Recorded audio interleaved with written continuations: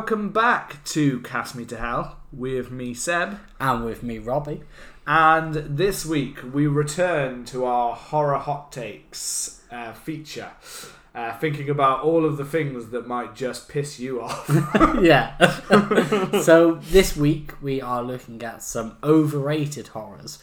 We almost had a classic CMTH miscommunication where I accidentally said underrated for some reason when we were talking about planning it, and we almost came with completely opposites. Yes, that's where Robbie starts saying Halloween and I start killing He him for just saying strangles overrated. Although this does have the potential for some strangulation. Oh, it? absolutely. I mean, I feel like all of the last horror hot takes, we did, which was just horror hot takes. It was just any take that we could bring in. And we had all kinds of things. The ones that like pop into my head, like a lot of, I know there was definitely some A24. There was some mention of the Saw franchise. There was mention things that like some people are so passionate about, and then if you're coming to call them out for it, or call out the bad parts.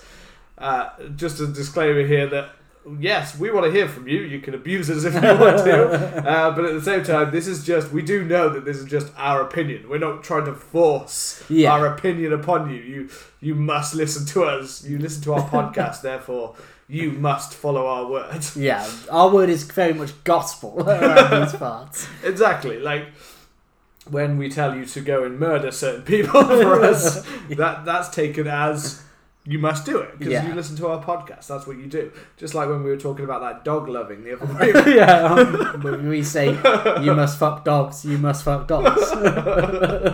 And this episode's already off to a good controversial start. Well, the first gospel of Cast Me to Hell is always make sure that you are subscribed and please leave us a lovely review. I had to try and shoehorn that in somewhere, so obviously I got it. Horror hot takes it's a fun one to do because, like you said, it's kind of a bit tongue in cheek. We always have a debate over some of them, although it's one of mine. I think you'll definitely agree with me. I remember on the last horror hot takes, if you haven't, go and check it out. I'm pretty sure I spoke about my dislike for Chucky and the Child's Play franchise. Yeah. So this time I stayed away from it, and I stuck with, because you look on lists online, and when it comes to overrated films, you get some of the stuff which is always on there. Stuff like, I don't know, maybe Hereditary, Conjuring, The Witch. It always seems to be a lot more modern franchises that seems to be on there. Yeah. Or you get a real old school throwback, so something like The Exorcist is one that I've seen on a lot of overrated lists. Yeah. So this is just like a bit of fun.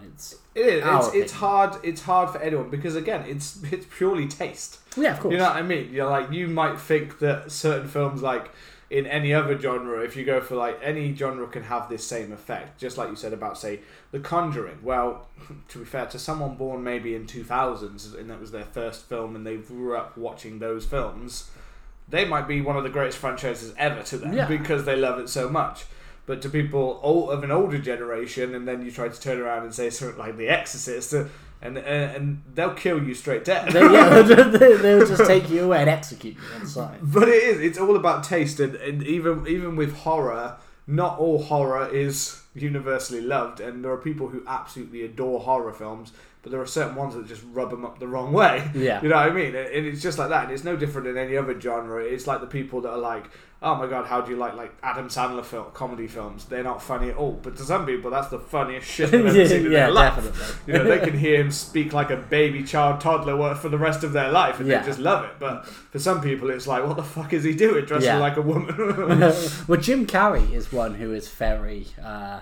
who's like that. People either really get it or they don't. I kind of love Jim Carrey, but I know many people who are like, it's why is it funny? You know, it's kind of it's just people are like, it's just goofy faces and stuff like that. I'm like, but I like it's enjoyable. It's fun. It's there's a heart there. There's a heart. There's an enjoyableness. Yeah. So all of these kind of ideas are always very much hard to water down into one area. There might be ones where we're saying certain things about them and it's not, and I'd also point out in my head that I don't actually, even though I'd say overrated, I wouldn't necessarily say that I'm saying that it's a bad film. I'm just saying that I just think there's maybe, with some of them it might be, there's a hype that's built around them that I'm not sure is a deserved hype, or it could be that ones that you've kind of reflected on, or, and I know that you could be out of that, but maybe it's because I'm not in the nostalgia of that film. So I've gone back and seen it when people have seen it, like maybe when they were in their teens, and now I'm looking at it and going, yeah, it's not. To me, watching it, I'm not seeing that much of what makes this great. So there are so many different ways that you can look at these kind of films, and there are so many interesting choices you can make. Now, I didn't look at any. These are purely free that popped into the top of my head. Yeah. That kind of came up when I thought of this one. I literally only thought of one like an hour before we were recording now that finally popped in. Yeah. I was going to look at lists, but it's just sometimes you do end up going down a right rabbit hole of ideas. And I knew with this one, you're going to have a lot of ones. And I've got to be honest, some of them will be legitimate people who've watched the films and been like that. And even then, there will be some of these that myself would probably piss me off to read them, because I'll feel like certain writers are just like, I feel like you're just trying to get people like you're just trying to stir up. Yeah, you're just trying to get people hot. Yeah, coming in damn hot. Yeah, it's trying to make them hot. And this is what horror hot takes is. It's coming in hot. Well, do you want to come in hot first? It's a hot day. Come in hot. There you go. I was about to go and grab my phone. It's all in my brain. I haven't written anything down. I haven't looked at anything. Maybe I smash your brain open and eat it. I will consume your knowledge, and I can just give your takes for you. Okay, so I'll go with my first choice, and it will be interesting because, as I said, I have no backups here. So if you say one, you might hear me go silent for a second while I'm racking my brains for what my other choice is. I mean, same. Or I might just have to delve in with you and we'll just talk through the film. Yeah. And we just won't have free each. My first one is The Blair Witch Project. Okay. So, for me, this is one that I watched with my brother when I was younger. At I think obviously not the peak because not when it was in cinema, but not long after it had been released on like DVD. Yeah. I watched it with my dad, and obviously, what was I, like 11 or something like that? Because I think it came out in, was it 98, 99? Yeah. And then. So no, I wasn't even that. I was like 8. Well, this is what I always remember this because I was watching. Like a video, and it said how long it takes for it to leave the cinema, and then to get to home video, and then to get to terrestrial TV. Yeah. And it first said, I'm sure it said once it leaves the cinema, it can be on DVD in like 9 months to a year. Yeah. And then it can take like 4 or 5 years for it to come out on like regular TV. And I always remember that because now, like, you'll get a film comes out 2 months later, you can watch it at home. Yeah, sometimes it's not even a month now and it's already on digital streaming and release and things like that. Not Blu-ray or anything like that. That's normally a good 6 months. It's normally a good 6 months, but usually streaming it's pretty consistent. Yeah. And I remember because a lot of the films that came out around late 90s, early 2000s, you did have to wait a while. So it probably came out. You probably saw it maybe like a year after it was released. Considering that now, reflecting on the fact that I was about 8 years old, I mean, I wasn't part of that hype train anyway. No. I wouldn't have been, because I wouldn't have been strolling into the cinema let's do this. I was a good 10 years off the age to be allowed to do that. I remember watching this with my brother, and obviously there'd been such a big hype around it and things like that. And I remember sitting there and watching and waiting for when something going to happen. And I know that this experience is something that if you were part of the hype and you were part in the cinema and you saw it in that first experience. Now, looking at it from that, I can understand maybe for someone why it wouldn't be overrated, because you were part of that original, like, I saw that in the thing, like any kind of big hyped up event, like, I don't know, like when you see like Avengers Endgame and we were there and people were like cheering at parts and literally like, oh my god, and you get into that big hype build up of it. So I understand completely that part, but I just remember the fact that I was an 8-year-old, and no, I was never hugely scared by films, but I still should have been kind of freaked out. But I literally was like, remember it getting to the end and be like, what the fuck, what did we just watch? Like that, like, obviously, because there's not a lot to it. No, it is a very simple kind of low budget And I've said before about how amazing I think they did with the promotional work for this film, because they made it obviously like a real. People thought it was real. People I thought think it was that's real what carried found footage. Yeah, that is totally what carried it. It carried it all the way. But I do believe now that this is one that I don't think, if you go back and revisit it now, it's not really. I feel it's overrated because it will be put on a lot of classic lists. But unlike a lot of classics that I see, if you go back and look at this, it is a film that was very much of its specifically like a very short period of time. And I don't mean like it was of that decade. I mean it was of that like year. It was of that time only. I have to agree. And it's such a small frame that I don't think you can put it into that box of like, it's, that's the style at the time. Yes, it did start a bit of a trend, but this one, I just feel there is such a lacking to what actually happened in the film that if you're drawn into the promotional, this really happened, oh my god, then that would be amazing. And I'm sure for anyone who saw that and was in that first hype train, they're like, but that was fantastic. But I think that's something that's very much seen with like those kind of beer goggles, kind of hype goggles or whatever. You know what I mean? Rose tinted glasses, isn't it? Absolutely. And I think if you now watch it now, I mean, even compared to other ones, it's really just such a lacking film. Yeah, there's just so little to it. And I get the art and I get the idea, and I applaud for what they managed to pull off. Yeah. But it's kind of like they pulled off the greatest like heist of making people like really believe that this was. It's almost like making a film. And again, it's not so much that it's a bad film. It's just if you watch it now, and I feel like anyone new who would come to that film, it's just bland. There's not much I can say about it. There's no necessarily like amazing film making that I really felt happened there. I do think it was very obviously low budget anyway, and so I get that, but I just don't think there was anything naturally like amazing. I just think it was one of the first out the gate to do it, which great, but then I think there've been far superior found footage films. And I don't even really like found footage. I don't think it was a very good genre anyway. So it also started a bad trend anyway. But I do just think there's just a bit too much. Is anything you're thinking on that? Well, that actually really links on to my first one. So I'm going to piggyback on yours. Go on, piggyback a lot. Because my first one is actually Paranormal Activity from 2009. So we haven't planned this because it actually syncs really well. Because I actually was going to mention that I'm not a massive fan of found footage. I've seen some found footage films that I thought have been really good. I'll be honest, I know like Wreck's a good film. I think that was our must-see horror, the first one that we covered. There's stuff like One Cut of the Dead, and there's other found footage films. Like you see films and then you just kind of like forget about them. Rise of Leslie Vernon. There are some good. Yeah, there were, but in all genres, wasn't it? It wasn't just horror. There was Chronicle for like superhero ones. There was a bunch of ones about like party ones and all that. Yeah, they took it into all realms. There was even kids films that you started to use it all. So it's not a genre I'm massive on, but there are gems in there.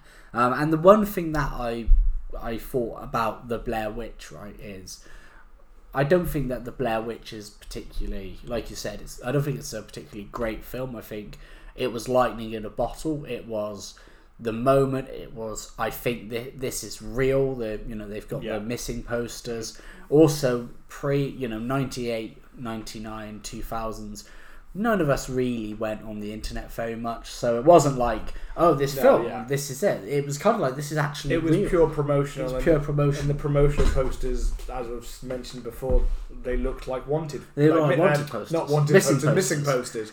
So when you saw those all over the place, you were just like, you don't always glance at them properly. Yeah. I think it did have studio names or whatever on it, but it was still like... It was fair. It looked like... You didn't look, so you're like, oh my god, I've heard about this, I've seen this, and everyone was thinking that's because they put them all over America. Yeah, and then it started to spread on like the news and stuff about this film, which people are confusing for this or think are real, and and it also had that thing of like, it was very word of mouth, like, oh, my brother's friends watched this film and it's awesome, it's based on a real thing, it actually happened. And again, a lot of people truly believed it. It was purely on that. It is one of, this is the thing, I do think this is a case of it's if I was to say some of the greatest marketing, if we did an episode of like the greatest promotional marketing, like this would be up there with selling Drew Barrymore in Scream. Yeah. You know what I mean? This would be up there with literally tricking the audience into thinking something like it was completely not. Like, this is one of the greatest marketing in any cinema history, but sadly the film doesn't live up to that hype. But there are some moments that I like. Like, I like the whole story of the Blair Witch. I kind of like the ending. I think it's cool, and then the ending has a great. That for me, the ending is the it almost feels like the only major thing, horrific thing that kind of happens in the film. The rest of it is just a lot of shaky cam, crying on camera, it's not that that doesn't work. I do totally get the kind of like the idea of it, and I like the mythology of the Blair Witch, which isn't like hugely, it's not really delved into much at all in it, but it retrospectively like becomes a bit more interesting with the newer one that was done and the second one. There's kind of a bit more, and there's some interesting online theories like that this, like, you know, they get teleported to different places. There's even a theory that like the whole story of the Blair Witch isn't real, and that the two guys in it just killed the woman, and it's the whole thing's a setup so they can kill her. So there's some kind of cool stories about it. Whereas that's cool, it's one of those like it's one of those but that's cool stuff around it that's come from it. But a lot of that stuff's more interesting again than the film itself. However, Paranormal Activity. Yes. This is one that I thought about and then went, for me, because I have mentioned before about Paranormal Activity being one that I'll go swinging for. So I was like, I'm going to avoid the ones that like seem like I'm obviously just out of this franchise from me, because I've said several times I'm not a big fan of supernatural ones. Well, I ended up getting dragged to every Paranormal Activity somehow, and there was just like some friends who wanted to go and see it, and I was like, well, I want to go see a film with my friends. We'll go see Paranormal Activity. I don't want to see it. Well, we'll go see it. And I think I saw like the first 4 or 5. But the first one was, I genuinely felt it was so mind-numbingly boring that I remember watching it, and it takes its whole time. It tries to do this whole kind of slow build realism thing, which it just doesn't land. It doesn't come off well. I think I've told this story on the podcast before, but I was watching it, and this was before I wore glasses, and I couldn't see what happened.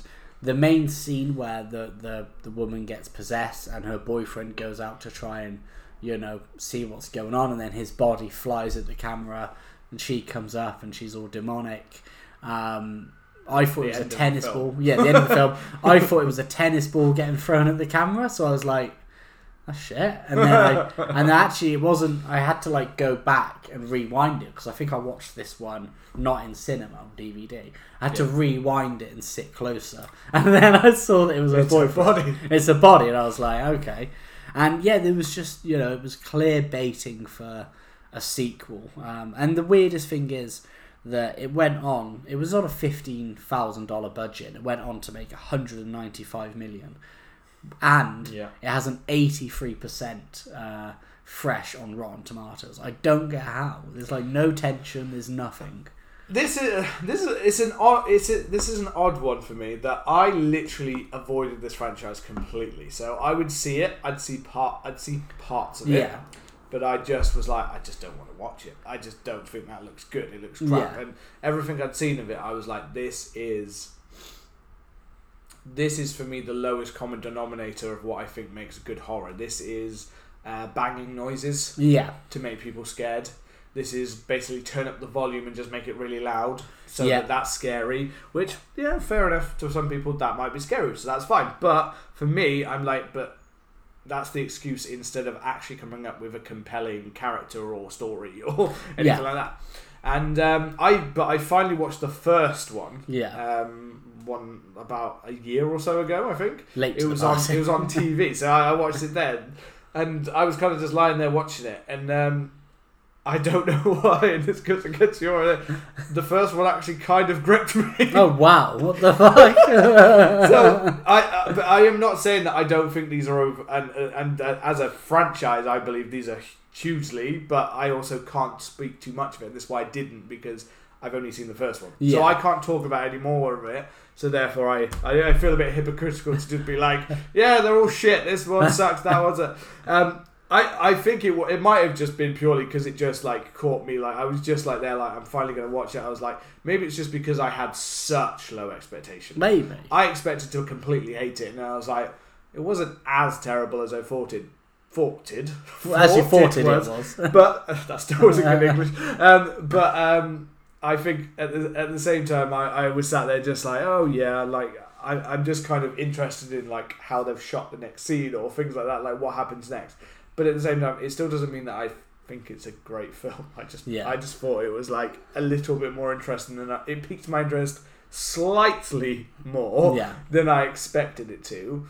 And as I knew that they continued to get worse or get more, or they got more money and just started to go into different places or try and make them all bigger, I was just like, that just still sounds like it's lowest common denominator horror to me. Oh yeah, it's get teens into horror kind of thing. Like it was very much that, you know. Like introduction to horror, maybe I'd be like, okay, yeah, you're too like scaredy. Now you need to do Paranormal Activity, or you need to do some low level kind of horror. You need to do a couple of the remakes that are not so as bad as the originals, or you need to do, you know, I mean, you got that. We've done Introduction before, some episodes, some time ago, don't know when, but we've done these episodes, and that kind of. I don't know. There's just something about the Saw films, to be honest, I would kind of, once it got to the sequel, I'd put into that same category of basically, and this is the era for me of horror, where it's like a lot of people point to Paranormal Activity and Saw as like, yeah, but they kept the horror genre alive. They boosted money into it when there was no money like left in it by the end of the early 2000s, and I'm like, well, did they? Because I feel like they were literally, until we started really taking our characters seriously and actually coming up with story first before the horror kind of thing that we kind of have now in our kind of proper like renaissance of horror. I'd say this was the driving force that almost drove horror into the ground, of people going, they're just shitty like gore based horror, or just bump in the night kind of stuff, and that's all you get from horror. And that was all we got from horror for about a good, felt like 10 years. I'm not saying there's not some gems in there, but there's a good 10-year period where it felt like half the time in the cinema the only big releases were Saw, Paranormal Activity back to back. It pretty much feels like that, you know. Or there you get the very like occasional reboots, but before we had like requels and all of that, so you just get like the Texas Chainsaw Massacre 3D, which I'm a fan of. But then you get just like random films like that, but it was always dominated by Saw, Paranormal Activity. Even, probably or just like that, just remakes. Yeah, remakes. But not good remakes. Most of them not good. Some of them, like, you know, there's a few good old gems in there, but most of the time, that's all we were getting. We were just getting what felt like recycled stuff from horror films. Yeah. And each time they were making less and less money, and they were driving themselves out of business, you know, and then it took something bigger, like literally thinking a little bit bigger to get us out of that. Because it really felt like we had you had like the Platinum Dunes era. Yeah. Where all of the remakes were everywhere. I mean, obviously you're going to have some other great horror movies that are released, but if we're looking at box office and stuff like that, it was very much that the kind of torture porn boom, where you had obviously Saw, Hostel, and then stuff like Paradise Lost, and those kind of like gross films where it's all about grossing people out basically, and torture.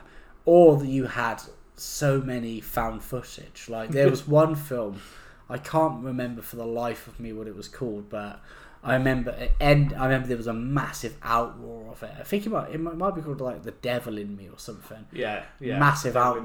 Inside Me, yeah. Because It's like this found footage film. Yeah, it's too sexual. Rosemary's Baby. I remember this one because I remember you.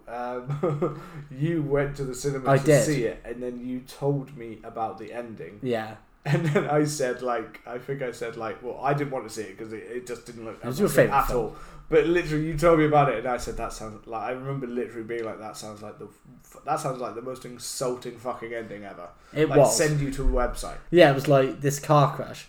If you want to see more, go to this website. It's like, what do you fucking mean? I'm gonna sit in the cinema, and that comes up on the screen before, and it's not like now where you have like a phone where you can just like briefly jot something down. It was. Yeah. I remember this being like maybe like the iPhone 3 or 4 was out. Not many people had iPhones, so you'd have to be like, I have to remember this web browser and fucking go on. It was insulting, man. Yeah, no, I mean, for that way, in that one respect, that is stupid because it's literally like.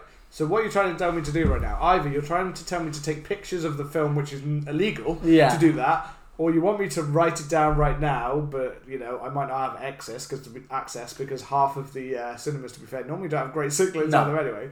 But it sounds like you want me to do that. But then the other insulting part is like, instead of coming up with an ending, you just decided to send me to something else. To a website. It literally, that's the most ridiculous shit ever. It's like it's like Scorsese making Goodfellas and then going like, if you want to read the rest, go read the book. Yeah. Go read the book. I'm not going to tell you the ending of the story.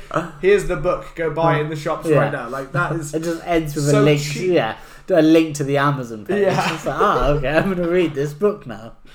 Yeah, it was awful, man. But that whole era, dog shit, and kicked off by dog shit. 90 minutes, whatever it was, of people in a house. See, I always and thought then that you liked Paranormal Activity because you'd been to see so many of them. Because I remember you going to see them, and I remember, I'm pretty sure you invited me to one before. I was like, no. No, I had to go because my friends wanted to go at the time. I was like, I don't want to watch that.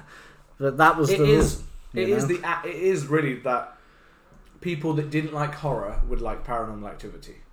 Yeah. But like people that would be like, I don't really like those kind of horror. Like, what do you like? Paranormal Activity, and that was pretty much about it. It was like our friend Blaze used to hate, but the only one he would like, he'd watch Paranormal Activity. Yeah. Before he would watch before we introduced him to better horror. Yeah. Like that would be about the era that he'd watch. He'd pretty much watch Paranormal Activity. That was the only horror he'd like to watch because he said that wasn't as bad. But that's bad for someone who says they were terrified by horror to then be like Paranormal Activity. But then these people said that they were terrified. It's like. Yeah, but are they? Because you said that you're terrified of horror, and if you'd seen proper horror, I feel like you'd be much more fucked up. There's much more terrifying experiences than just a woman leaving a room and then the chair moving. Like and like these are I mentioned you were great host. Host, yeah. That host was using a similar kind of idea, but at least, and it also didn't overstay its welcome, but it also just stuck to a short time, but it had a story to tell. And that's it. But none of these Paranormal Activity ones that I've seen or read about, or from what I can see, seem to have much of a story at all to them. So, yeah. But that's mine. I completely agree with that one. That's overrated, and the fact that made so much money, while I bet there were a shit ton of great horror films that made fuck all. Yeah, probably, man. In that same time frame. Yeah. Yeah, so, right, my next one. My next one is a slightly newer franchise. Okay. This one, for some people, will cause a right fucking shit stir, because people seem right now to be so hyped up about these films. Okay. And it's Terrifier. Okay. Have you seen either I've seen the first one, I haven't seen the second one. Let him cook, as they say. Before we come to him. Again, this is not me. I'm not saying that these are bad films, but I do think that there's a lot that I felt left to be desired about these films in terms of how it played out. Now I know that again these are small budgeted films, and all written and directed by the same guy, and also he does a lot of the prosthetics, practical effects, and all that kind of stuff. Is it Damien Leone? Damien Leone, yes. Damien Leone's Terrifier, yeah. And it's not that I don't see a well done for the the practical effects that you've done. That's very effective. But when I've watched both, and I can't really boil it down to just is between the both for me, like first one and the second one. The second one expands on it more, and I'm not going to spoil it. For I do want to watch it because it's got a lot of parts to it, but. It's quite an odd approach, obviously, that it takes. It's got some weird twists and turns in the first one as well. In the first, kind of weird twists and turns. But I don't know. There's something about it from the first to the second that kind of left me feeling a bit cold and a bit kind of, I don't know. It felt a bit dead inside at times. Like it's not that it's not scary, but I didn't find the acting that great, to be honest. But I think, for a budget, forgivable for the budget, and I found the practical effects, well done for it. And I get the idea with Art the Clown and kind of things like that. But I just find there was such a hype where people talk about this film like it is such a great film, like a master of horror kind of film. The level of hype that this film and the second one have got, and to be honest. When I boiled it down to me, it feels mainly it's about that kind of the gore. And it's about that level of gore. But, I mean, the first one's pretty bad. The second one, not ruining everything, takes it to a level of sickening gore. Yeah. Like, literally, extended periods where you're basically just watching him torture someone who doesn't deserve it to a level of... Which I think the director said is inspired by Jack the Ripper's level of torture that he put upon certain people and things like that, which is fine. Was fine, but it not only did I feel that some of these scenes kind of overstay their welcome, and although they are practically there, I still didn't feel like the story and the script and actually how the story plays out actually lives up. I feel like the gore lives up to it, but I don't think a lot of the other stuff do. I don't actually think that I don't feel that they're actually well directed. I will feel like the gore is well done. I don't feel like they're well directed. I don't think they look that nice. I don't think the shots were that amazing. I think Art the Clown is a creepy creation.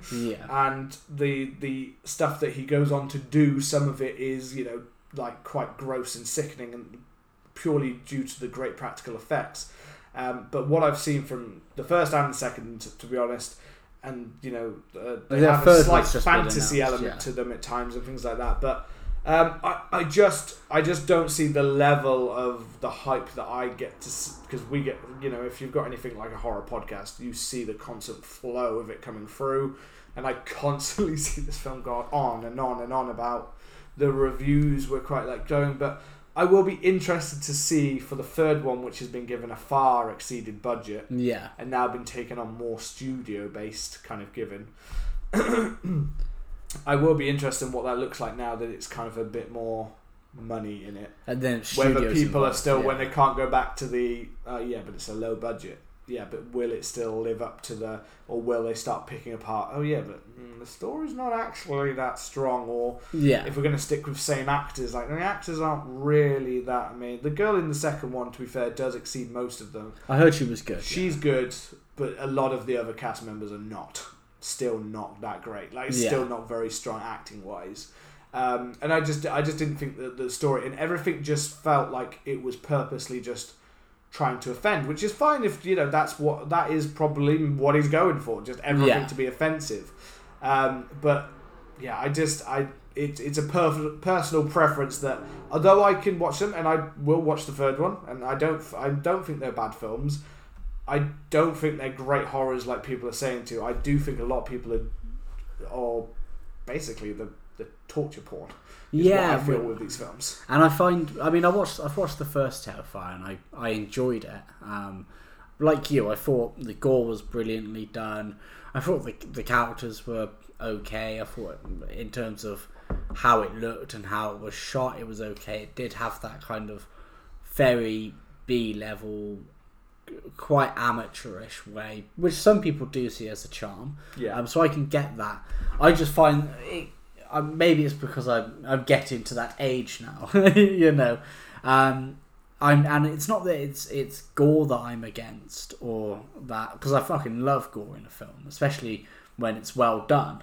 And and slasher films as well. If anything, one of the films on my list suffers from not having enough gore.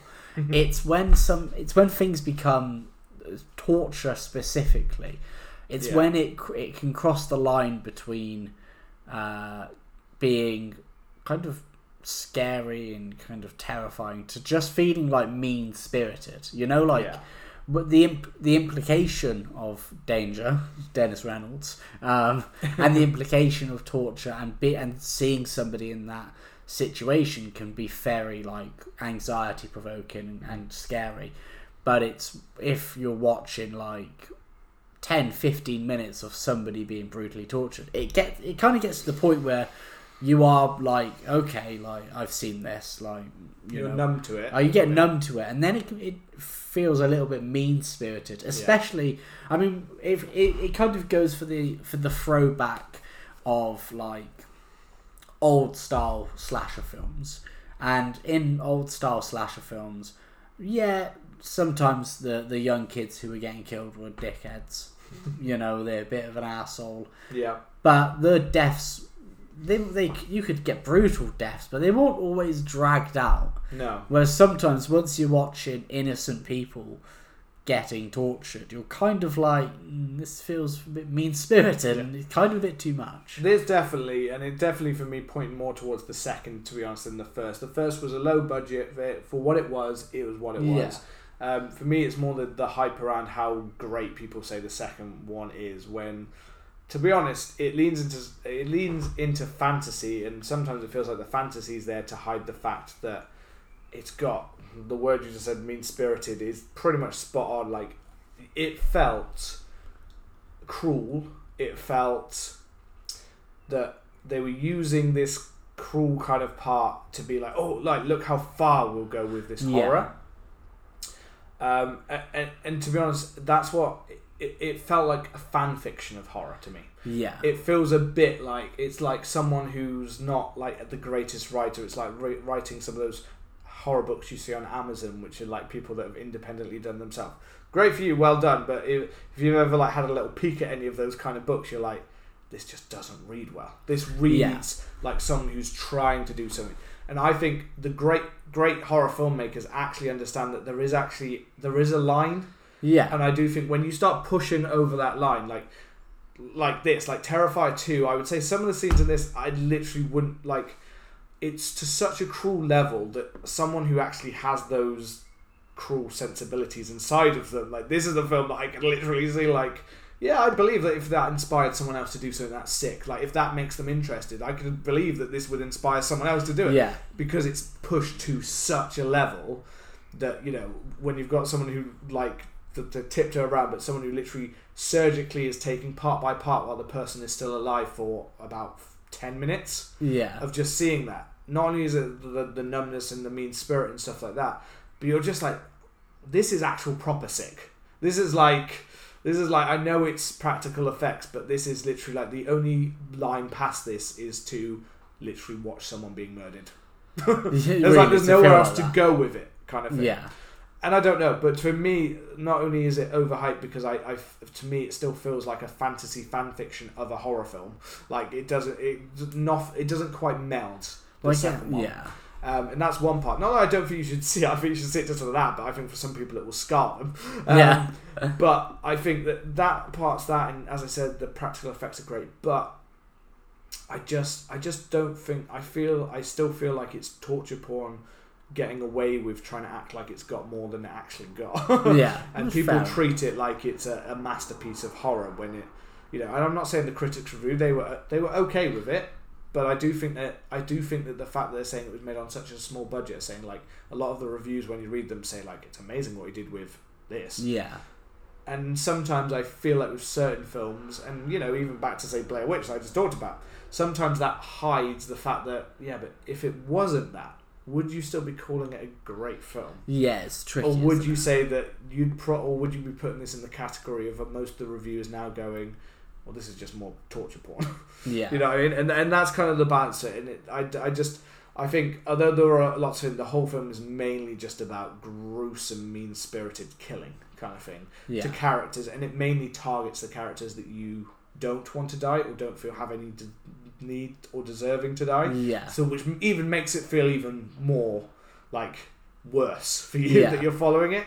So yeah, all of those things came together, and there's just a little bit of that. I don't know. There's just something that makes me a bit like, I kind of don't like the fact that people kind of praise it as much as they do, because I do feel like it has many good elements, but there is a real focus on that kind of cruelness that comes and pushing the line. Yeah. And I don't really like with horror where they think that they can make new great horror because they're just pushing the gore further. Well, the gore, things have been pushed so far now, and people.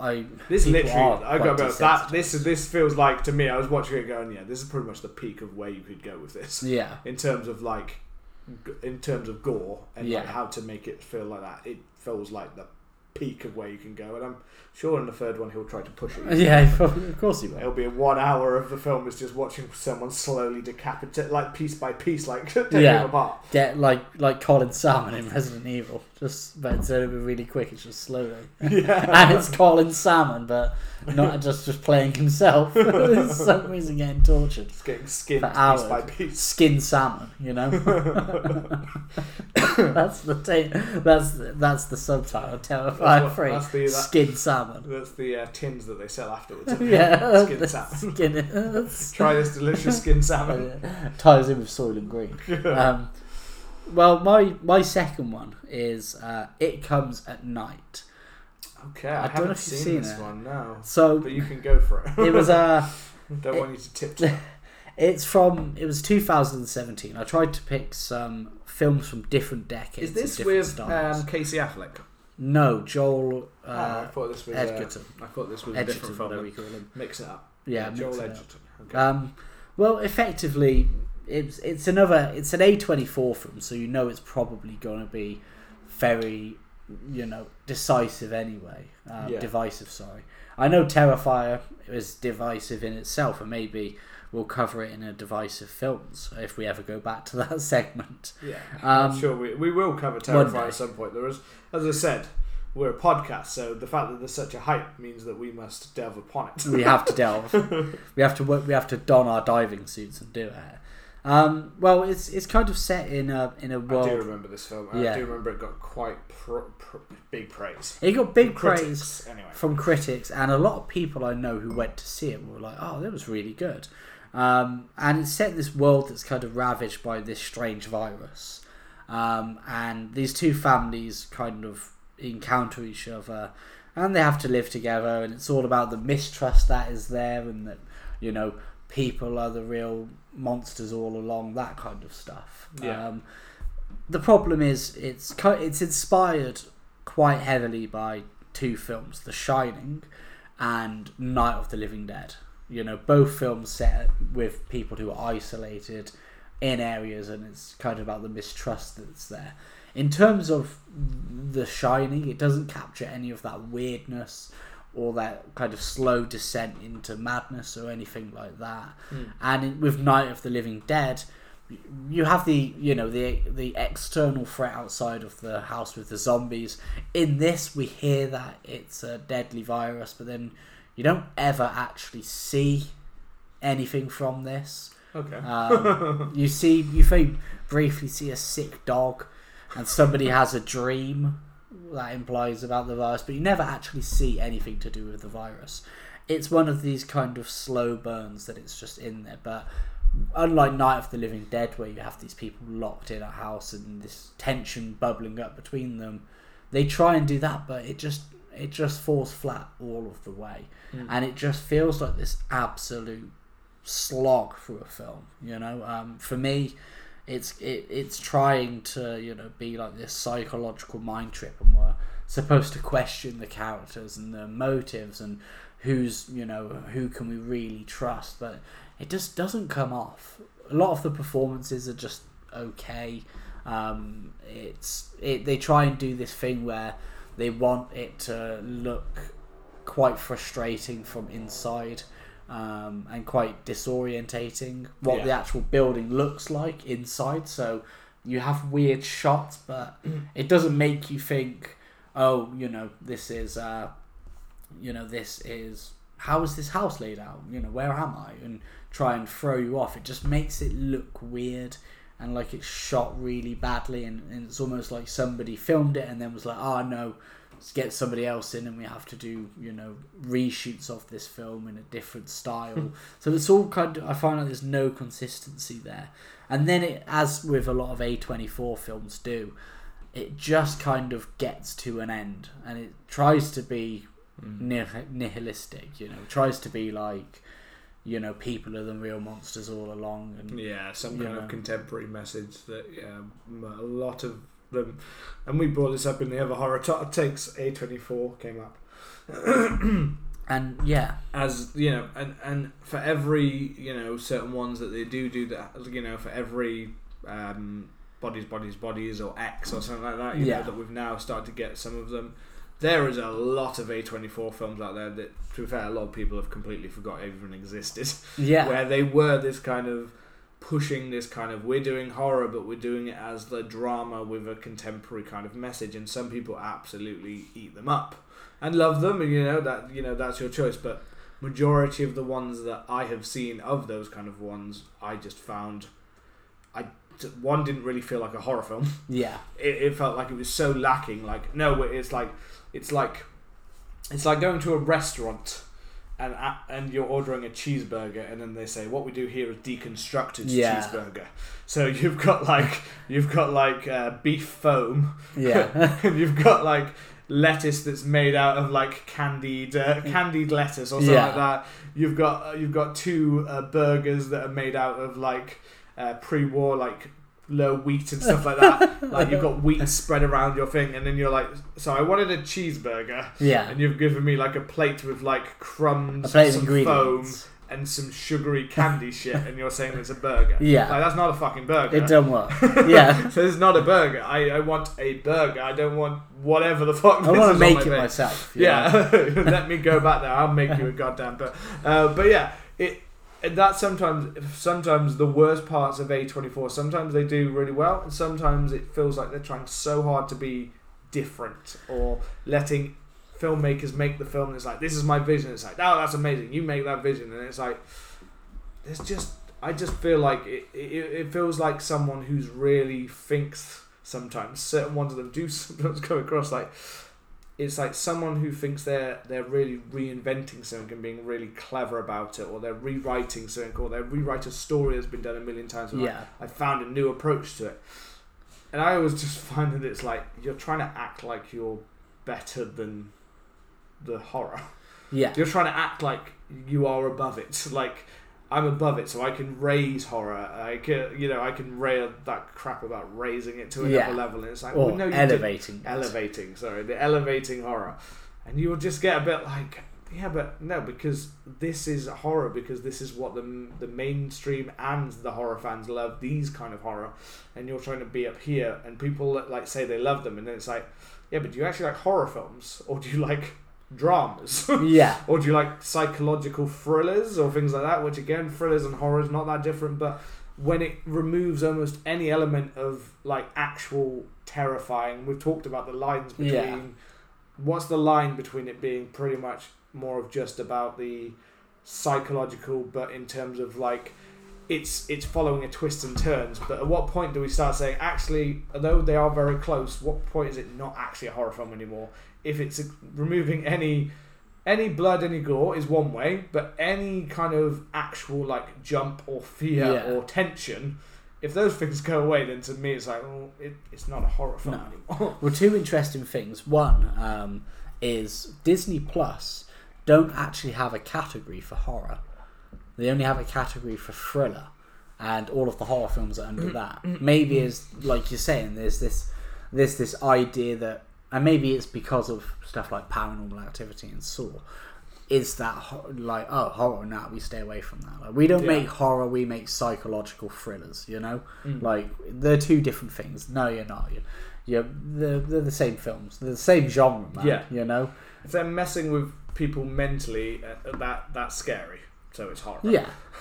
If they're doing things two people's bodies or massacring them, then yeah, that's horror. It's horror as well. There's different types. If it's a 2-hour film where you say that something terrible is coming and then nothing ever comes, and then nothing ever really happens, but two characters talk the whole time like something's going to come, then I'm starting to question if it's horror. Yeah, because it's just talking about it instead of actually showing it. Yeah, and talking more specifically about It Comes at Night, is it tries to come off as this message of like, ooh, you know, the world is this dark place now, people are the real monsters. And it's like, well, we've had that message was in Night of the Living Dead, you know, and it's been in pretty much every zombie film since. And we've had, especially around this time, we've had post-apocalyptic films that have been extremely grey and depressive. That is a part of the core theme, right? Is mistrust and what people part do. Of the majority of zombie films in general, the main theme is that quite often you should fear the dead, but the real people to fear are humanity. Yeah, and if you look at something like The Road, you know, is a perfect example of a depressive post-apocalyptic world where if it was like you could either be in the road or you can be dead, I'm like I'm being dead, man. I ain't being in that. But it's done amazingly. It's done so well. Yeah. And I almost feel like this film tries to do that. You know, it tries to be like, look at us. We've got this message that we've come up with. You know, it's trying to stand on the shoulder of giants and failing miserably as far as I'm concerned. And it also has, I remember the trailer for this looking quite good, to be honest. That's why I went to see it, because I was like, the trailer looks good. You've got all of these creepy shots of like the woods, implying there's something out there. And we get that in the actual film. We get these moments where you kind of, you know, you're led to think that there is something out in the woods, that's the time where the film actually is like, oh man, we're picking up speed, we might get something, whether we're gonna go, you know, we're gonna see some kind of zombie, or whether there's gonna be some kind of implication that there is danger out there, or there's going to be, you know, the stakes are going to start to build and we're going to start to get all of this stuff now. It just doesn't happen. You're just like, you then go back to an absolute slog where you have characters who just do things, and it's like somebody slips up so obviously, I don't trust them anymore. And it just repeats this cycle of being like a shot of like the woods, like lingering. And the first time you're like, oh shit, something's coming out or something's going to happen. And then it's like the next day they have an argument about something. A lingering shot of the woods at night. And then it's like, you can't just repeat this. And then it gets to the end and you're kind of like, I genuinely remember being like, why did I even watch this film? Like, and then like a year later, people were like talking about this film, It Comes at Night, and they were like, oh, it's really good, it's an amazing film, go and watch it. And I was like, it doesn't ring any bells. And then I looked at the poster and I was like, no. There is a line that I do sometimes think about, and I've sometimes found myself on the other side of this as well, where of course. I do. Well, it's taste, like we said, you know. It's taste, but I also think it's knowledge and awareness of the genre.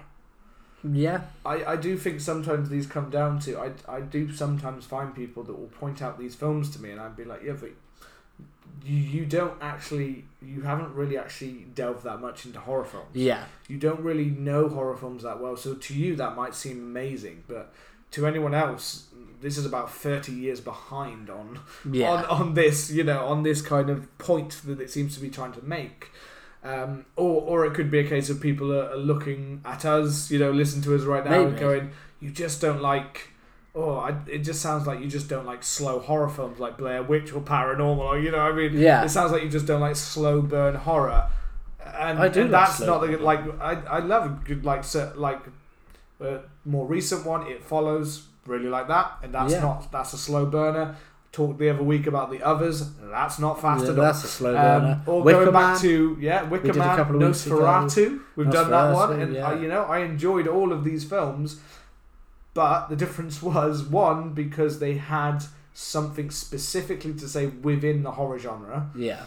And the other thing that they all had going for them is they had a consistent story, and it seemed well developed and thought out and didn't rely on just random shots, which is what, say, Blair Witch or Paranormal, and I can't speak for the other one because I haven't seen it, but just random shots that they think have meaning when they don't. And it's my biggest like pet peeve in a lot of horror films is ones when they just have these random long outstaying their welcome shots, and they're like, oh, but if you read into it, it means this and that and that, and it's like, well, if it meant that, then you would have been able to show it me in a way that I believed that. Yeah. But you didn't. You just showed me a long shot and think, looking down a creepy hallway for overextended minute and a half that's creepy. No, that's not that. I could make that shot at home. Yes, I could do that. And you know what? I could then sell it to you, and I could say, oh, but it shows the darkness inside their character, or how deep and dark humanity have become. It's like, no, it's a shot of a dark hallway. Which is creepy because, yes, darkness is creepy. But again, is that revolutionary? No. Again, Nosferatu did a very similar shot all the way back 100 years ago. You know what I mean? It's not anything new. So I do sometimes think there are certain people I'll be like, fair enough, I will listen to your opinion because I know how well you know the genre, or you know film, or you understand it. There's a lot of people out there who will point things to it and say, you just didn't get it. It's like, you've literally only seen films that were made in the last 10 years. Yeah, basically. So to you, that might seem amazing. You know, there's certain twists that come up all the time in films, and you're like, well, it's already been done by about 10 other films. Yeah, I mean, I've got another film kind of on that, which is... I'll let you do it. I'll let you say your one. Just a link. If yours links, mine doesn't link to this, so you can go ahead and then I'll do mine if you want. Yeah, well, this isn't on my list. This is just a film that I feel is exactly kind of what you said, and it's a shame because this director is incredible. He's one of the goats, and it's Shutter Island.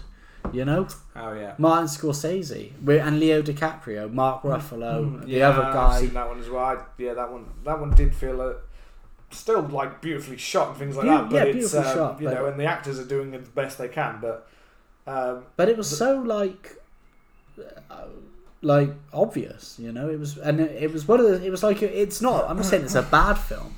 It's like it's a perfectly enjoyable film. But if you said like, this film is made by Martin Scorsese, I'd be like, no, it's not. This is made by, like, not quite Paul W.S. Anderson, but it's made by, like... there are some parts of it that are, like, obviously directing style, like, stronger than, many of, like, the standard directors.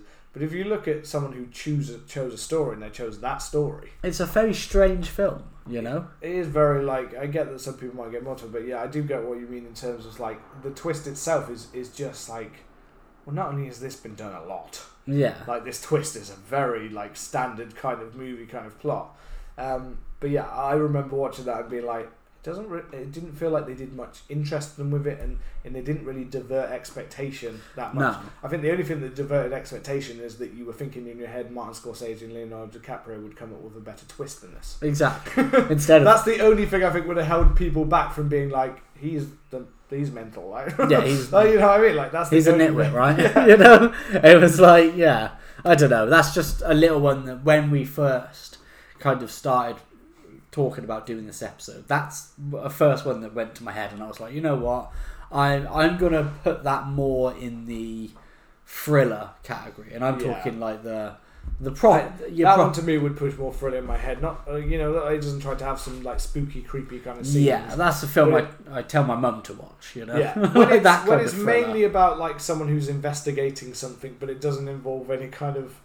like gore or kind of major like they're being chased down or hunted down or something like where you really feel tension for them. Then it normally just makes me think of just a cop investigation crime kind of thing, which I'd put in like thriller. Like, proper thriller, you know. But again, it does try to have some horror elements to it. But yeah, no, that's definitely not one of Scorsese's best. No. But what is your last one? My last one. So something that I've only watched recently, and this is one that the goths and the emos out there are going to come for me for this one. Okay. So I've only watched it recently, so I'm not at all part of the nostalgia for this. I didn't watch it when I was like a younger kid. Can I have a couple of guesses? Go on. The first film, and this will be you getting a stone cold stunner. Bram Stoker's Dracula. No, but Bram Stoker's Dracula is overrated. It's banging. It's not a great film. The shirt's coming off. It's banging. I said that you one did last say. time. I said that you on did the say other it was on the horror. And I said the same thing. The shirt's coming off. I'm swinging. I'm not a fan of that. So you've got one that's in there. I think I've said it. Go and find horror hot takes last time. I'm pretty sure I talked about this. I said why that's that it's overrated. I have to allow you to have your opinion for the sake of civility. The Interview with a Vampire. Maybe. No, it's not that one. Am I going? I haven't revisited. I watched that when I was younger, and I haven't revisited. I've revisited a little bit of it, but I haven't revisited it properly. Am I too like 90s? You're in the right area. I'm in the right area. Okay. I can only think of because the sequel to Interview with a Vampire was Queen of the Damned, wasn't it? I never watched that. No. Crap. It's definitely not the classic Dracula 2000 with Jared Butler. That one, I don't forget it was called that overrated. I don't forget it was called that overrated. Oh, God. If anything, you're going too classy with it. You're going too classic novel instead of going the other gothy emo, the more stylized. I'm the only other thing I can think of. I don't know if Nightmare Before Christmas. Nightmare Before no, that is a classic emo from our era. Well, to be fair, the one thing from this film that I'm going to talk about, the one thing that keeps sticking in my head, and literally since I watched it has not been able to get out of my head, is The Doors. When you're strange, does that give you a hint? Or have you not? Maybe you've not seen the film. No, it doesn't ring any bells. The Lost Boys. I was actually thinking of mentioning this as one of mine.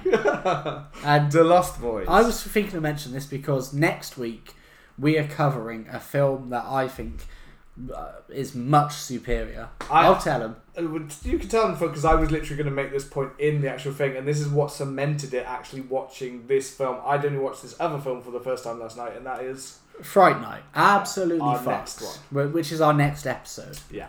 But... Fright Night is what I expected The Lost Boys to be. Okay. Like, kind of. You know what I mean? Yeah. Like, that is the full-on... Yes, I expected a little bit cheesy and shocky, but I expected it to be, that. And to me... The Lost Boys is, for some people of a certain kind, is like a religion. Yeah, no, like, it you know is. What I mean, the look, the style, the music, the thing. Look, style, music. The oily man who plays the saxophone's banging. Yeah, that's absolutely. Awesome. People love him. I know he plays what is it, For Love of Horror? Yeah, he plays a lot. He plays like every year. I think he plays there. I know people love that. And I get all those elements, and Kiefer Sutherland always makes an interesting kind of villain to a certain point for me, and that's what I expected to see. And then I found in this that actually everything in this film I felt was just style over substance.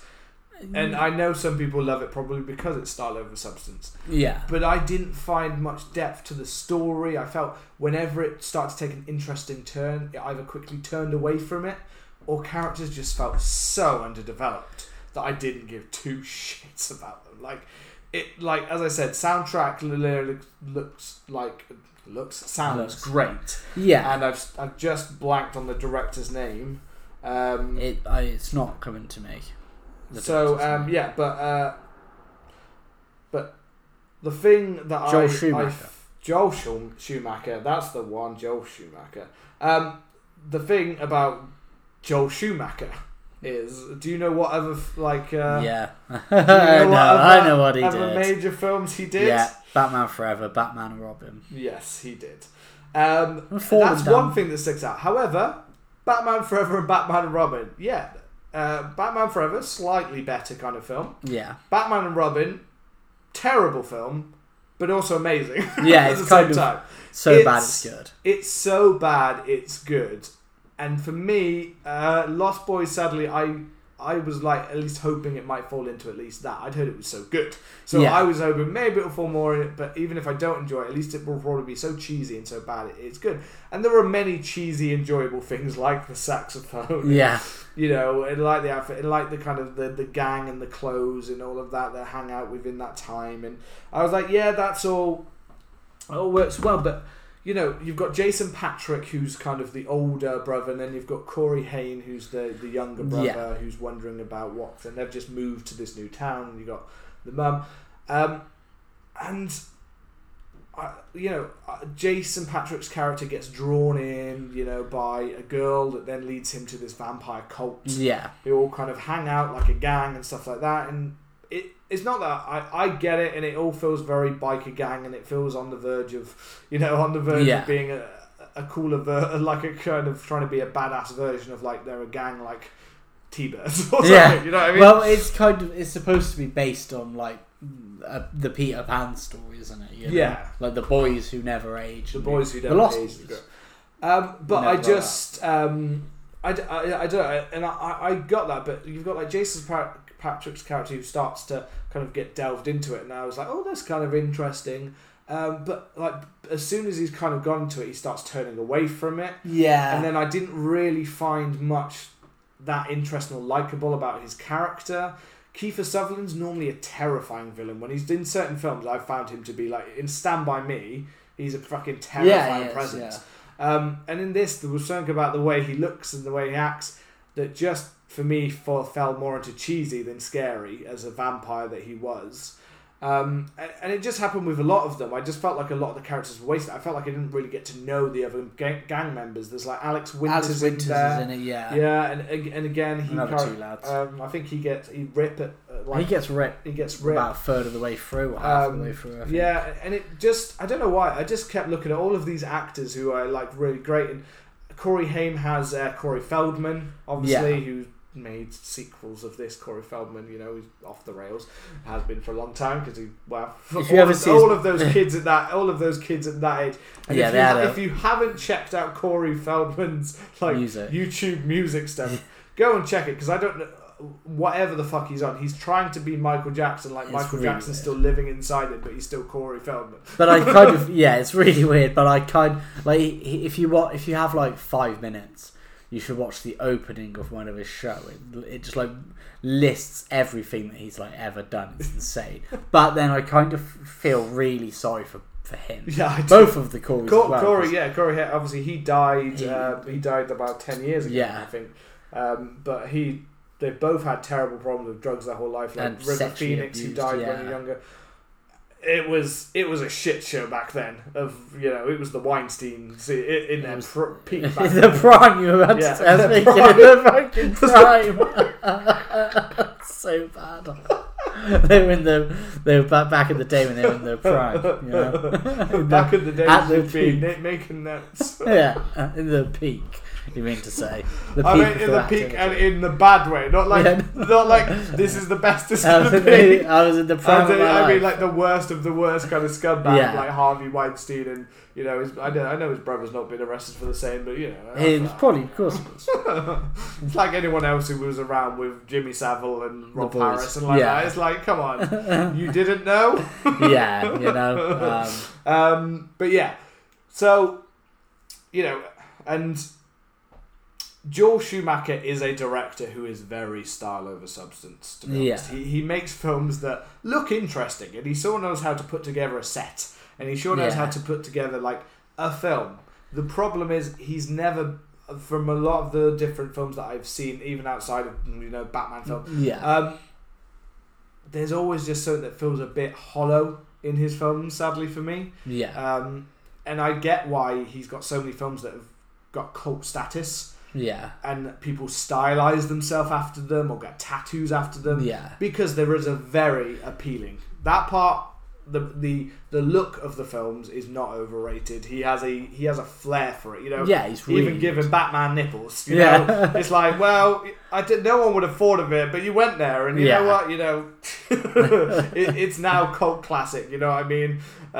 All of that thing. You know, I thank you, Joel Schumacher, because to be honest, the world would be a worse place without Batman and Robin. Yeah, definitely. Without Arnold making those quotes and whatever he had to do when he had to gargle, basically, like he had to gargle acid in order to have a blue mouth that lit up. But that's so good. It was worth it for what he did. I love that Mr. Freeze is such a tragic villain, and then he's just Mr. Freeze. If you read the comics, or if you watch, there was the animated show used to do, what was it? Sub-Zero is one of the animated ones they do. Yeah, and it's one of the most heartbreaking villain arcs of a story I've ever seen. I loved it as a kid. And then, so I was like, they're doing that in Batman and Robin. As a kid, I was like, that was so sad in that. I can't wait to see it in the film. And then here's Arnold taking one of the saddest things ever and turning it into a pun. Yeah, it's literally turning everything into a pun. But yeah, no, so, you know, stylistically, he certainly had a vision. But I don't know. There's just something that kind of left me a bit hollow that I expected, and this wasn't even one like some of the films, to be honest. Sometimes I'm watching it and I'm half watching it. Yeah. But I was actually watching and paying attention because I had to. I did have to watch this twice. Yeah. I had to stop and I had to go up, and I even went back further because I was like, I don't quite remember, so I want to actually fully enjoy this. And I don't know. I just kept even down to the twist that happens at the end, where it's the mum's kind of boyfriend, the town who is. But I think it's Edward Herman or something like that. He was, I think, in the Munsters when he was young, but well-known actor. But he's only basically in like 2 scenes. So again, even that felt like okay, so you're the leader of the thing, but I don't really know you. All of this has gone by, and mainly the only things I remember is what I feel like you want people to remember, which is they rode around on cool like bicycles, they flew around a bit, they hung off a bridge. Yeah. You know, they hung out like a cool gang. I just think for me, it might be, to be honest, it's that horror as in I wanted to balance it out with some terrifying vampire. I think them being like that would have been awesome if I felt that they ever got terrifying, but I never felt that they did. Which is where I think, not to get some of next week's episode, which is where I think Fright Night strikes a really good balance, because not only is Chris Sarandon's Jerry Danridge like sexy as hell and smooth and suave, he's also terrifying. Yes, he is. And there was something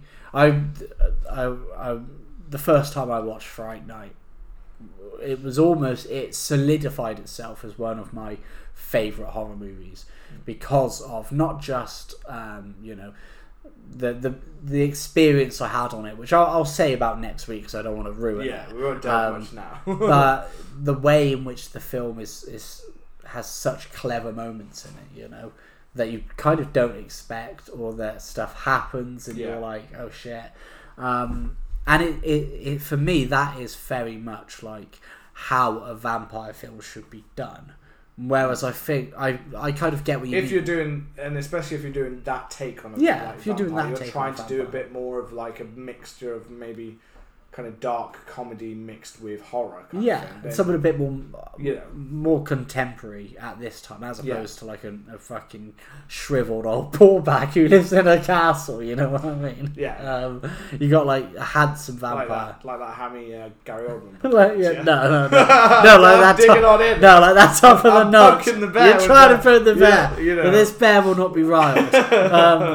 Like that beautiful Gary Oldman performance. But no, I think old ballsack.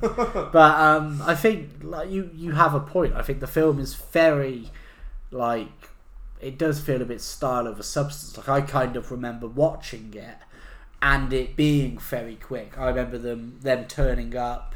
I remember them. It's not a very long film. I'm pretty sure it's only around the 90-minute range. I think. But even so, it feels like they turn up.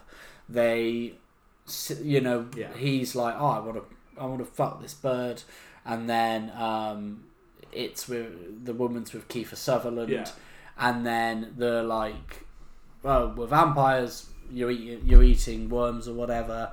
And then they go and they see Corey Feldman, who's like, there's vampires at this town. Yeah. And then it ends. I don't think I ever made the point about Corey. We went off on a tangent about Corey Feldman, but the Corey Feldman as well, where they're like these kids who are like read comic books, so they're like really knowledgeable about it.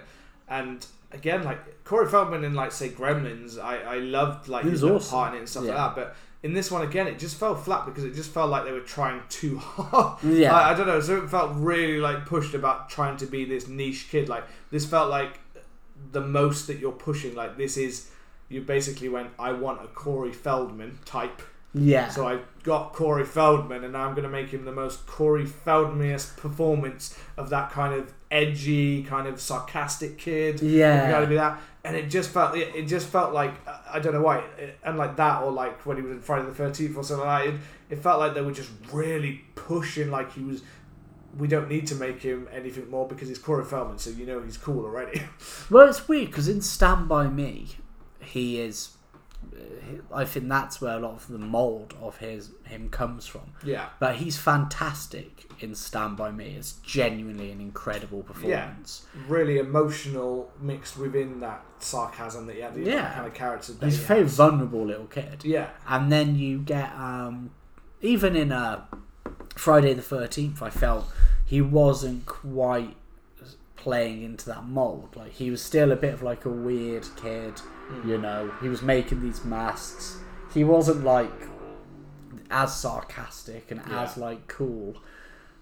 Whereas by the time they get to this film, it's almost like he's in full effect. And I think he's like a stereotype of what they think Corey Feldman should have been instead of what he actually was. And that's a lot of what loses it for character in this film for me, is just the fact that there's just, it so happens so quickly. His brother seems to go from, I'll be part of this gang. Yeah. Even if I am a vampire, I'll be part of this gang.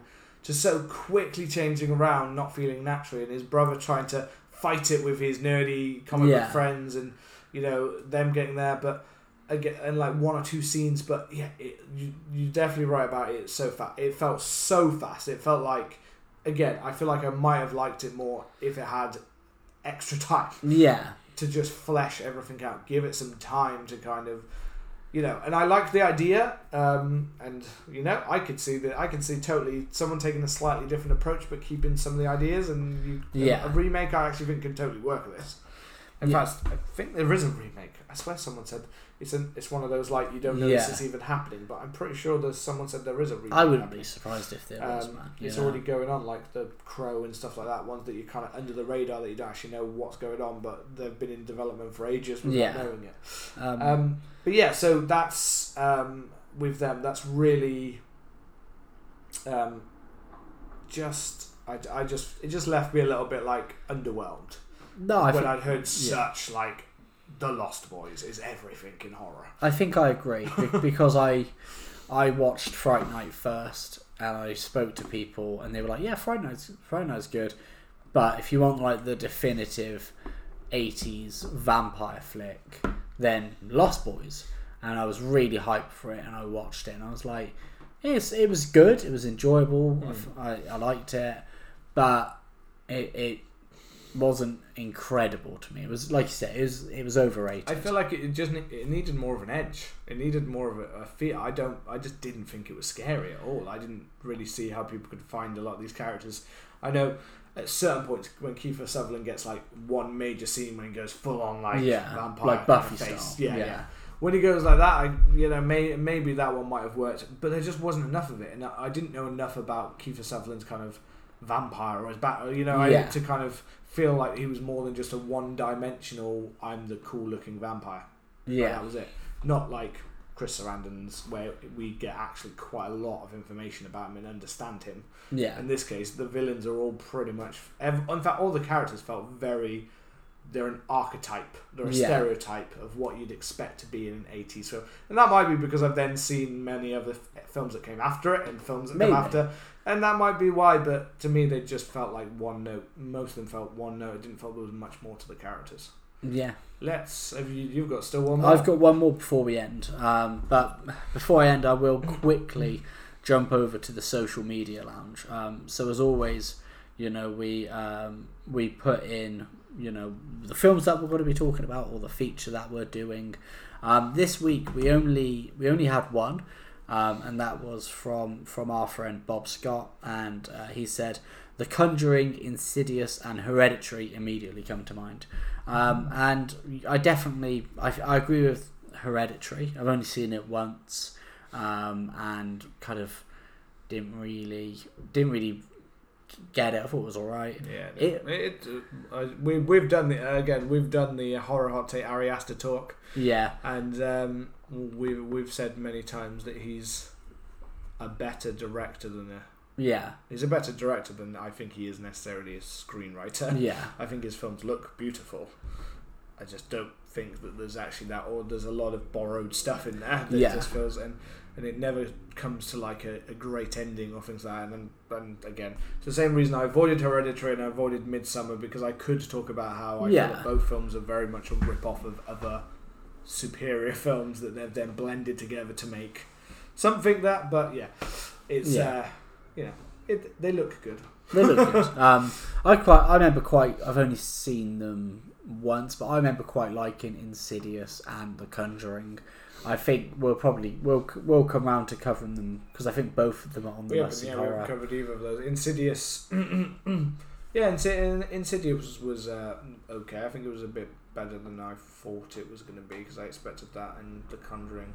And then I don't know. At the same time, not knowing about certain things, I do feel like though those are all three films that are very kind of modern, kind of set, like they're very modern horror films, and a lot of people, it is ones where maybe we're all just past a certain age now, whereas like we think that those ones are just a little bit shit or maybe derogatory, or as I said before, it's more of a case of we've been there, done that. We've seen those kind of films, and we've seen better examples than those films. We are getting long. Not that they're not all, not that they're not all, fine films, but they do get treated like they're the greatest thing to happen to horror sometimes. Yeah, sometimes. The Conjuring universe as well, especially Hereditary does for that kind of one, and the Conjuring universe sometimes does for like, they've made so much money for us, like they are the best thing to happen to kind of horror, and some of it's good.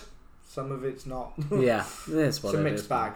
Well, my last one is it's a film that I watched recently as well.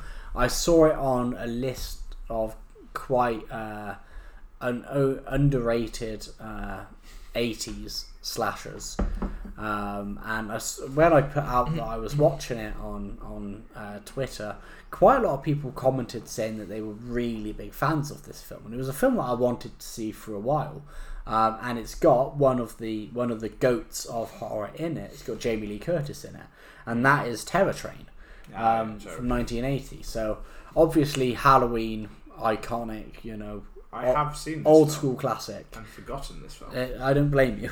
Prom Night, which is fun. I haven't seen Prom Night, but I have seen Terror Train. I thought Prom Night was better than Terror Train. Prom Night had some quite cool moments. Had a bit of an interesting story, but was kind of a bit by the numbers almost. Whereas Terror Train, the producer wanted to basically make Halloween. I don't know why. I just straight away expected this to go. I think it's just the mindset we've got now. I expected you to straight go. And basically, the director wanted to bang Jamie Lee Curtis. He probably did. He'd seen Halloween and he wanted to bang Jamie Lee Curtis. Maybe this is Hollywood.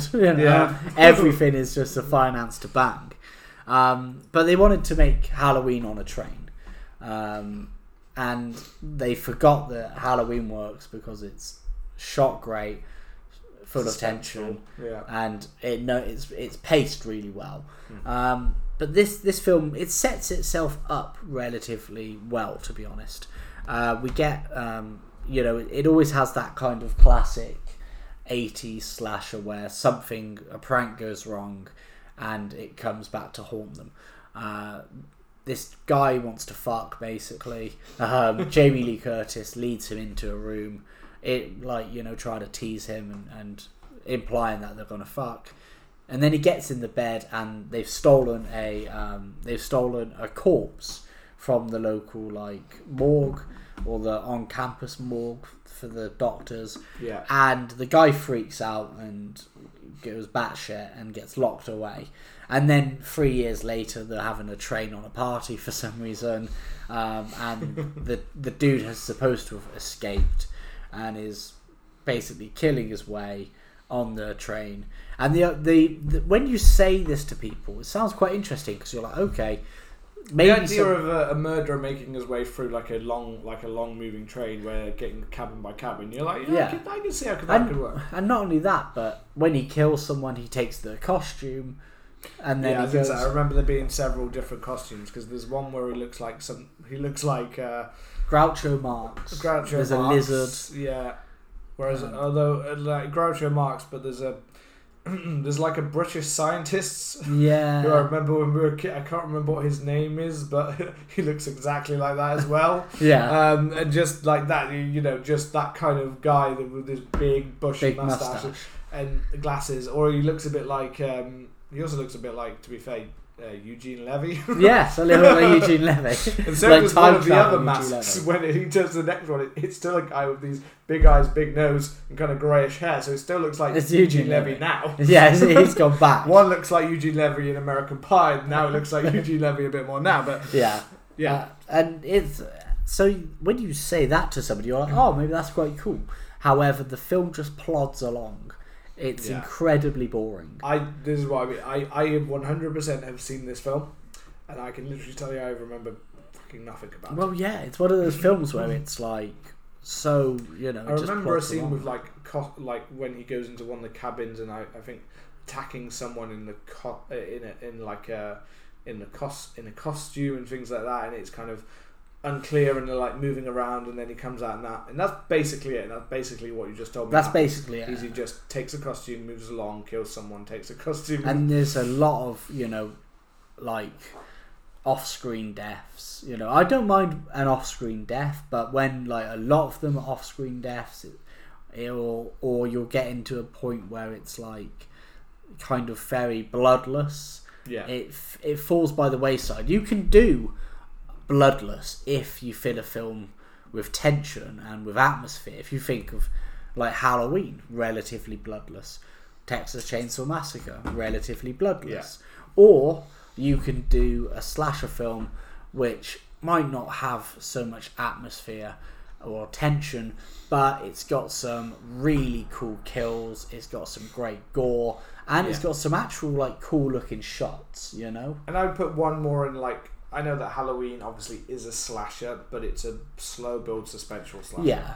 But then you have got more ones like, I don't know about the original Prom Night, but a lot of ones like, say, the Prom Night style or Sorority Row, where it's pretty much just more they're making their way around and they're killing them in kind of gruesome, gory ways, which is much more what I expected this one to be, which was that kind of horror, not trying to be something it's definitely not, with costumes that are definitely not living up to it. No. And I was going to say, there was a part of this where I was mixing up a little scene of another film in my head.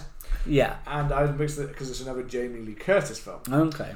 Trading Places. Oh, okay. Because there's a scene on a train in Trading Places where they go inside of they go inside this cage thing and they're dressed up on the train like certain characters, different characters in there.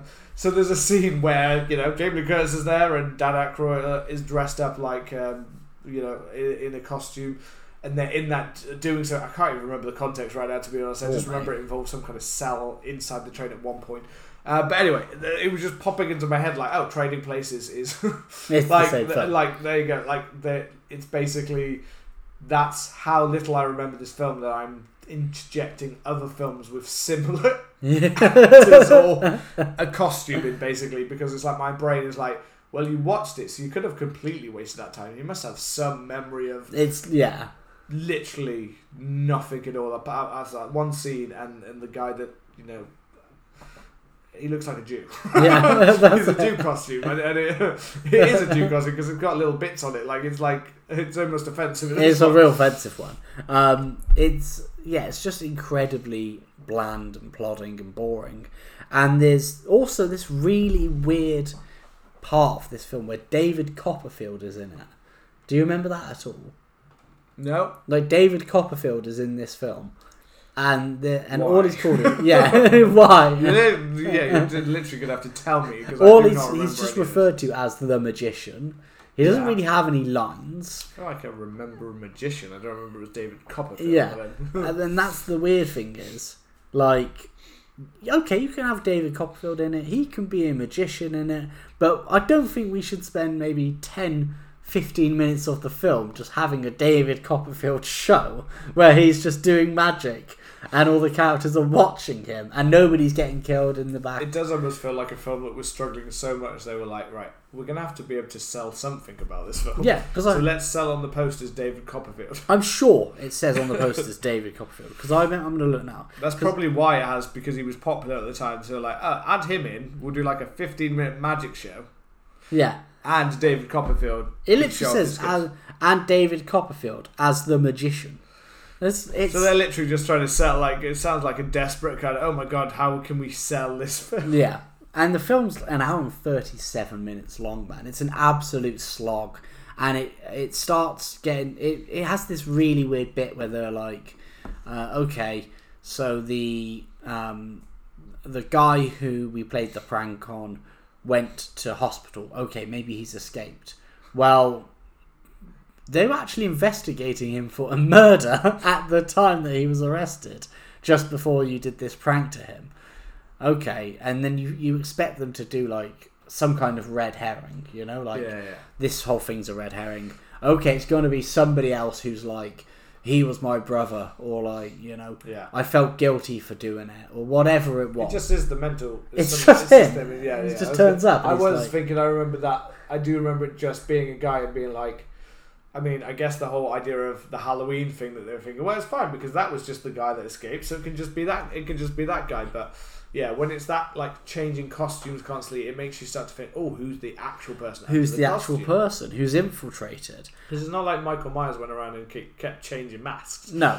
You know, and he didn't keep, like, walking around doing so. We knew it was Michael Myers because it was clearly defined in the film at the start. But when you do, like, little teases of, like, oh, there's a way or things like that, but it's not clearly, like, you don't see. Like, you literally see Michael Myers leave the hospital and escape and fight, like, you know, get his way out kind of thing. So you know it's Michael Myers. Yes, they could have still pulled a twist where, oh no, it's not.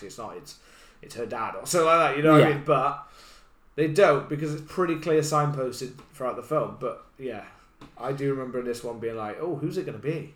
Because I felt like it was more one of them was pointing towards one of the people one of the friends was on the train is the killer or something. Yeah, because that's kind of what it feels like it's building up to. It's all like in Prom Night.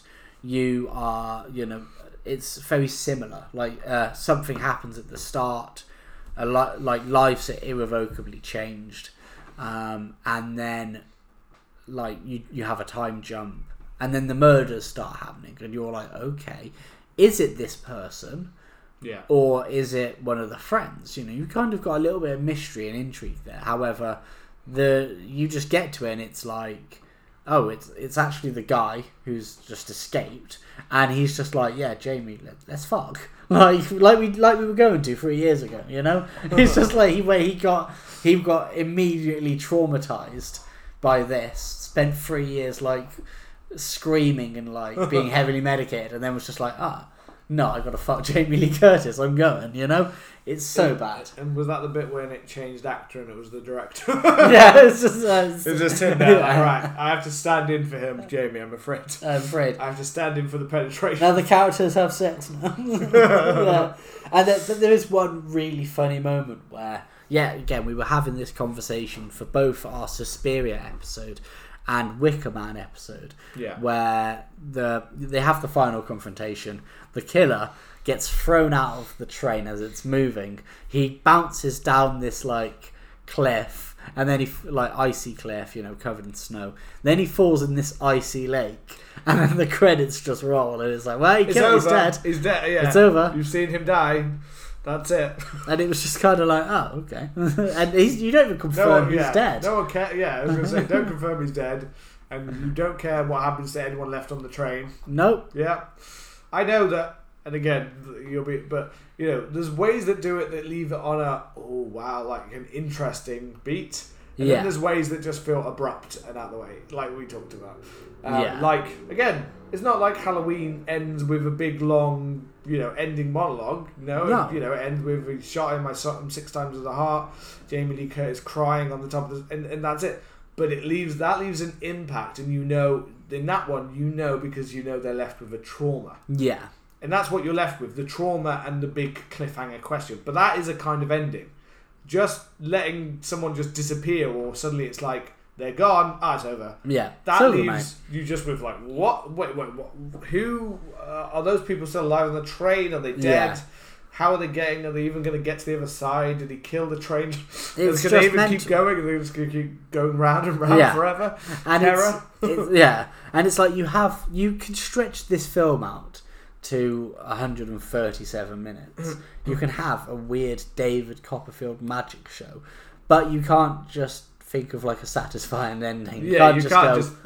Let's cut maybe 5 minutes of David Copperfield and let's stick an ending on instead of maybe let's use Jamie Lee Curtis. And add her on to the end of something she does afterwards, or I don't know. Yeah, maybe they only had her for like. Maybe she was like, well, I'm going to get on the train and we're going to film. And when the train concludes, I'm done. And they were like, oh shit, we need to fucking film this. She's not coming back for reshoots. I don't know. But it was... How many more things can we have him roll now before he goes into the water? Yeah. That's an ending, right? If you just keep him rolling and rolling and rolling. He rolls America. And then David Copperfield brings him back. Yeah, David Copperfield resurrects him and walks on the water. He's like, and just when you think the killer's gone... He's back. He's back. Yeah, but I was sold that it was like a really good, solid slasher. Instead, there was no suspense. No, I remember watching it because I've heard of Terror Train. I've heard it mentioned by people. I've heard it listed off by people. Terror Train, and the fact that I remember nothing, and to be honest, I'm not the kind of person that remembers nothing about a horror film.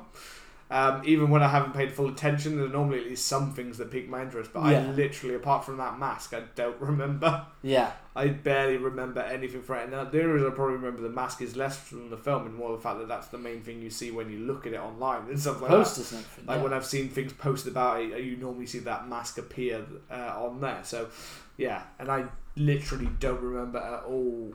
I think I remembered that I was a bit like Jamie Lee Curtis's hair's a bit odd.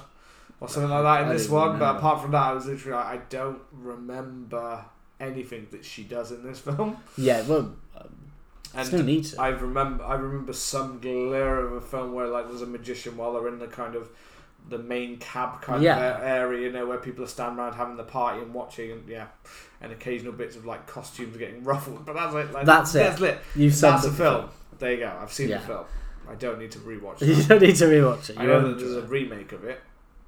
Yeah, I bet it's like a TV movie made remake. I think from the look of it, it's probably better. I think they might have made a second one of that as well. I think it was like like when Sci-Fi Channel makes remakes or like do their own version of something.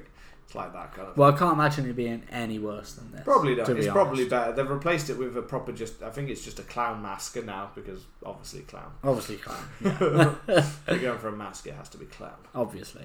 Well, that's That's our overrated horrors. Come for us. That's it wrapped. Come for us. Come and let us know your overrated horror movies and the films that we discussed today. I imagine Lost Boys would have definitely ruffled some feathers, I'm thinking. Lost Boys... Terrifier, I think. Yeah. But feathers need rustling every now and then, as far as I'm concerned. So come and let us know your thoughts on the films we discussed and any films that you feel are overrated horrors. You can find us on Twitter, Instagram and TikTok at CMDH Podcast. Remember to hit that subscribe button and please leave us a lovely review. Hitting the subscribe button really does help us. Our Suspiria episode got us to 23 in the Italian Apple podcast charts, which is pretty cool. We are now... Pretty high ranking. Yeah, Rome invaded us many, years ago, and now we are starting the counter invasion as we start to climb through the Apple Podcast charts. We are very happy with those. In fact, we've crossed 6,000 listeners, so thank you for that as well. Hold tight. And make sure to hit that subscribe button and join us next week as we discuss Fright Night. Take care and goodbye.